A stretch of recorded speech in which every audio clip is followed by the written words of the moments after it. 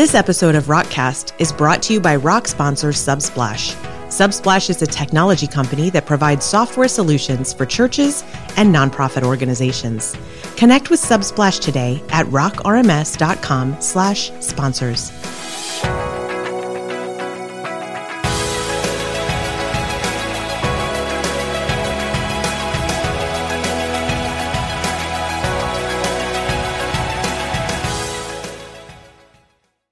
Welcome to this special edition of the Rockcast podcast. This is John Edmiston filling in for Emily as the host. Today we also have Nick Erdo and Jay Nessel, who is a newer team member to the Spark team. And we want you to get to know him a little bit more, just like we do. So Jay, how long have you been here at Spark? Let's see, I started at the end of March, actually right when all of the quarantine stuff was kind of kicking in. So it's been an interesting couple of months, I guess almost 5 months now at this point. So. Yeah, that was definitely not the best way to transition into a new organization.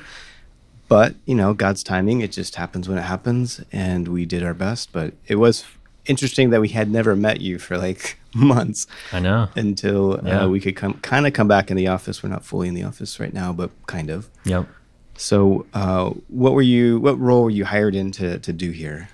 So originally the thought was that I was going to be working on some UX and some UI on the core Rock platform. And a lot of my initial work was done on some of the new profile redesign work. And that was a lot of fun. And lately it's kind of shifted now into doing some mobile app development with that new platform. So that's really exciting. And then I also do a lot of the IT work around the office to help with just kind of setting up laptops and get everybody configured and ready to go. Yeah, you kind of pinch hit in a lot of ways. At the conference coming up, if you haven't registered, be sure you do. That's not too late. But we are going to be showing some of those screens that we did for the profile page. So, awesome. Yeah. Looking forward to it. Yeah. So, yeah, you were heavily involved in that redesign with Garrett and myself, but you did a majority of the work there. So that's really, really cool. Where were you before Spark? So before I came to Spark, my wife and I actually lived in Maryland, just north of Baltimore, and I worked at a startup that I helped my father create called Tempest Dynamics. And I was there for, I guess, about 8 years, and I was a .NET developer there, and I helped out with not only the back-end architecture, but also the front-end development and design. And we specialized in autism research, specifically with like registries and research projects. And we also kind of grew into other genetic disorders. So, it was a really cool opportunity, and I definitely wanted to kind of continue that technical work, and so Spark seemed like a great fit. And how did you end up here in Arizona? Yeah, kind of a leap. Well, I grew up visiting here. I have some extended family here, aunts and uncles and grandparents and all that. So I always loved it here as a kid, and I always had this kind of inkling in the back of my mind that I would end up here someday, and just never knew if or when that would be the right timing, the Lord's timing. And after getting married and kind of thinking about it, we talked about it for years, and the timing was still just never quite right. But we came out here about 2 years ago to visit for my wife's birthday. We went to the Grand Canyon and got to spend time with the family here. And I think we knew pretty much right away, like, this is where we're supposed to be. This is what we want. So, it was a leap of faith, I guess, in some ways. But we packed up our entire life in a little 5x8 trailer and drove out here in January. And kind of the rest is history. So Spark was just kind of the natural progression of finding a company where I could do technical work and also, be involved with a great company that's doing, Christian kingdom-driven work. And it was super exciting to have this opportunity to, join you guys. Yeah, that's really something that I think sometimes we kind of forget and take it for granted almost, that the work that we do has this like eternal impact, and is significant, and it's easy to walk out the door at the end of the day and kind of forget how many times like the work that we're going to do or we did that day is going to be impacting people. Absolutely. So tell us a little bit more about your family. Sure. Yeah. So my wife and I, we're going to be married 7 years in November, which is crazy to think about. Time flies. It's just us, and we have a little cat, a white fluffy cat named Duke. And like I said, I've got extended family here, and back in Maryland, I've got my parents as well as my younger sister Danielle and her husband. And they just had a little baby girl named Lila last year, and they've got another little baby, Emma, on the way. So it's very exciting. Nice. And what do you like to do outside of the Spark offices? I like to dabble in a little bit of everything. Kind of jump around. My first thought is I do like to play and listen to music a lot. I played trumpet in all of my school years. I played trumpet in high school marching band. So I think that was kind of what sparked my interest. And my dad was a trumpet player as well, so maybe it ran in the family. But then I picked up a bass guitar around age 14 and taught myself that. And I've also dabbled on drums and piano, electric guitar, things like that. And I played bass guitar in the worship band at church for many, many years. And then most recently, I was in a metalcore band with my buddies back home. And our third album is actually about to drop soon, so we're very excited about that. Nice. Yeah. Cool. Now, I'm new to that term, metalcore. What is? I mean, I've heard metal, but what's metalcore? Yeah, so metalcore is a little bit newer. I think a lot of people, when they hear metal, they think of kind of more Metallica or the older school stuff. So metalcore is a little bit newer. It's a little harder, a little faster. There's a bunch of different subgenres of metal, so I won't even get into all of that. But yeah, I would say we're probably best categorized as like melodic metalcore. Melodic metalcore. Wow, I didn't think those terms would go together. Now I'm intrigued. I'm going to have to listen to it. Yeah. Can we know the name of the band? Sure. So yeah, we're called Brotherhood, and the new album coming out is called Thrones. Cool.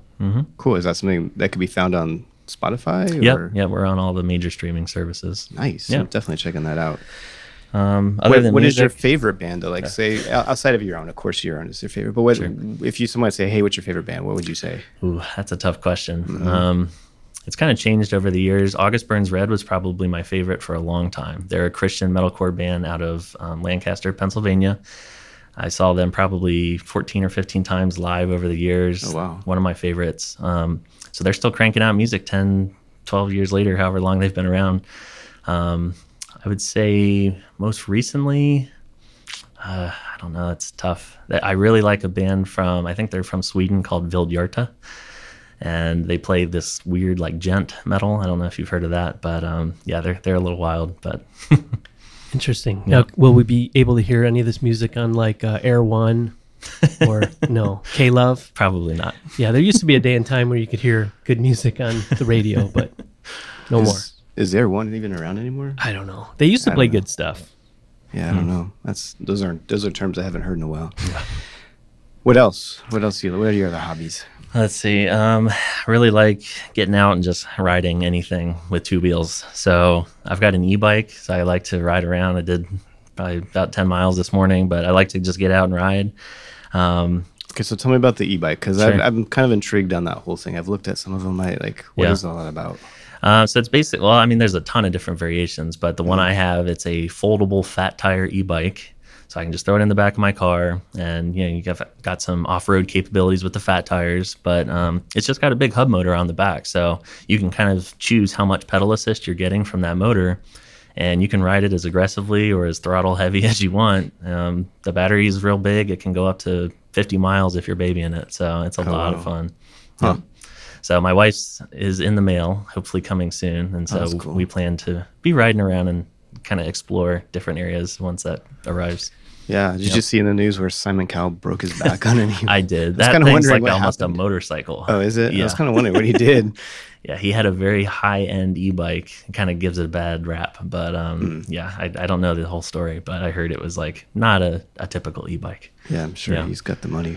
So yeah, I like doing the e-bike. I love going out in the desert, riding dirt bikes with my uncle and cousins. They go out all the time, and we've ridden up to the top of mountains and done all kinds of crazy stuff. And we're all looking to kind of get some bigger bikes so we can do some long-term like adventure touring and moto camping and stuff like that. So we love that. And then I love motorcycling. I haven't ridden for a few years, but I used to ride a little Ninja 250 back in the day. So looking for a bike right now and itching to get back on the road. So if I'm on two wheels, I'm happy. I have a neighbor, actually. He's in his mid 80s, and he rides dirt bikes, and he's doing wheelies up and down the street. goodness. It's like so, and he's such a great guy, but he's so adventurous, and he doesn't let his age at all stop him. Like, he's always going out. That's awesome. Almost once a week, I'm leaving to come to work at like 7, and he's loading up his truck with his dirt bike or his sand rail. He's got lots of toys.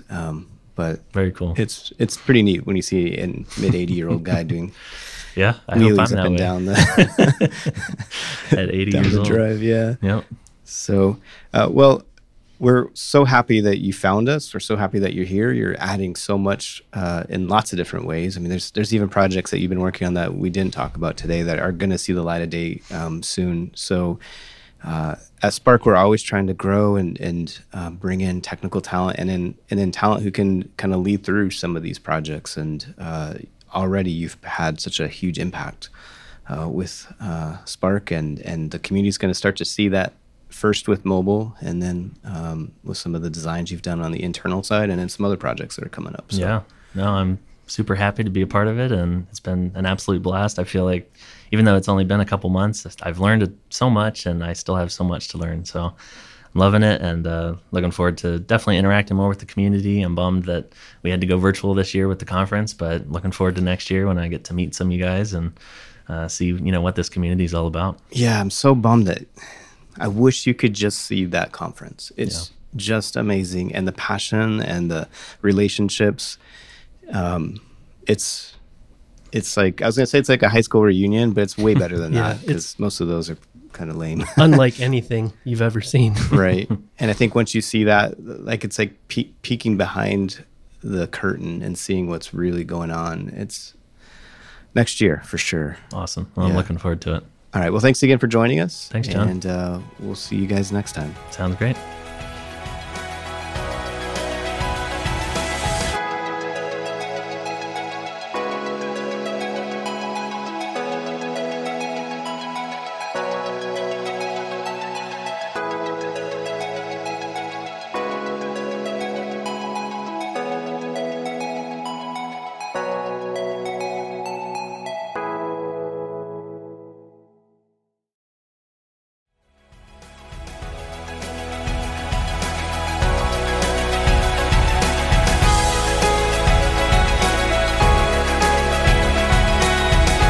This episode of Rockcast is brought to you by Rock sponsor IT OneSource.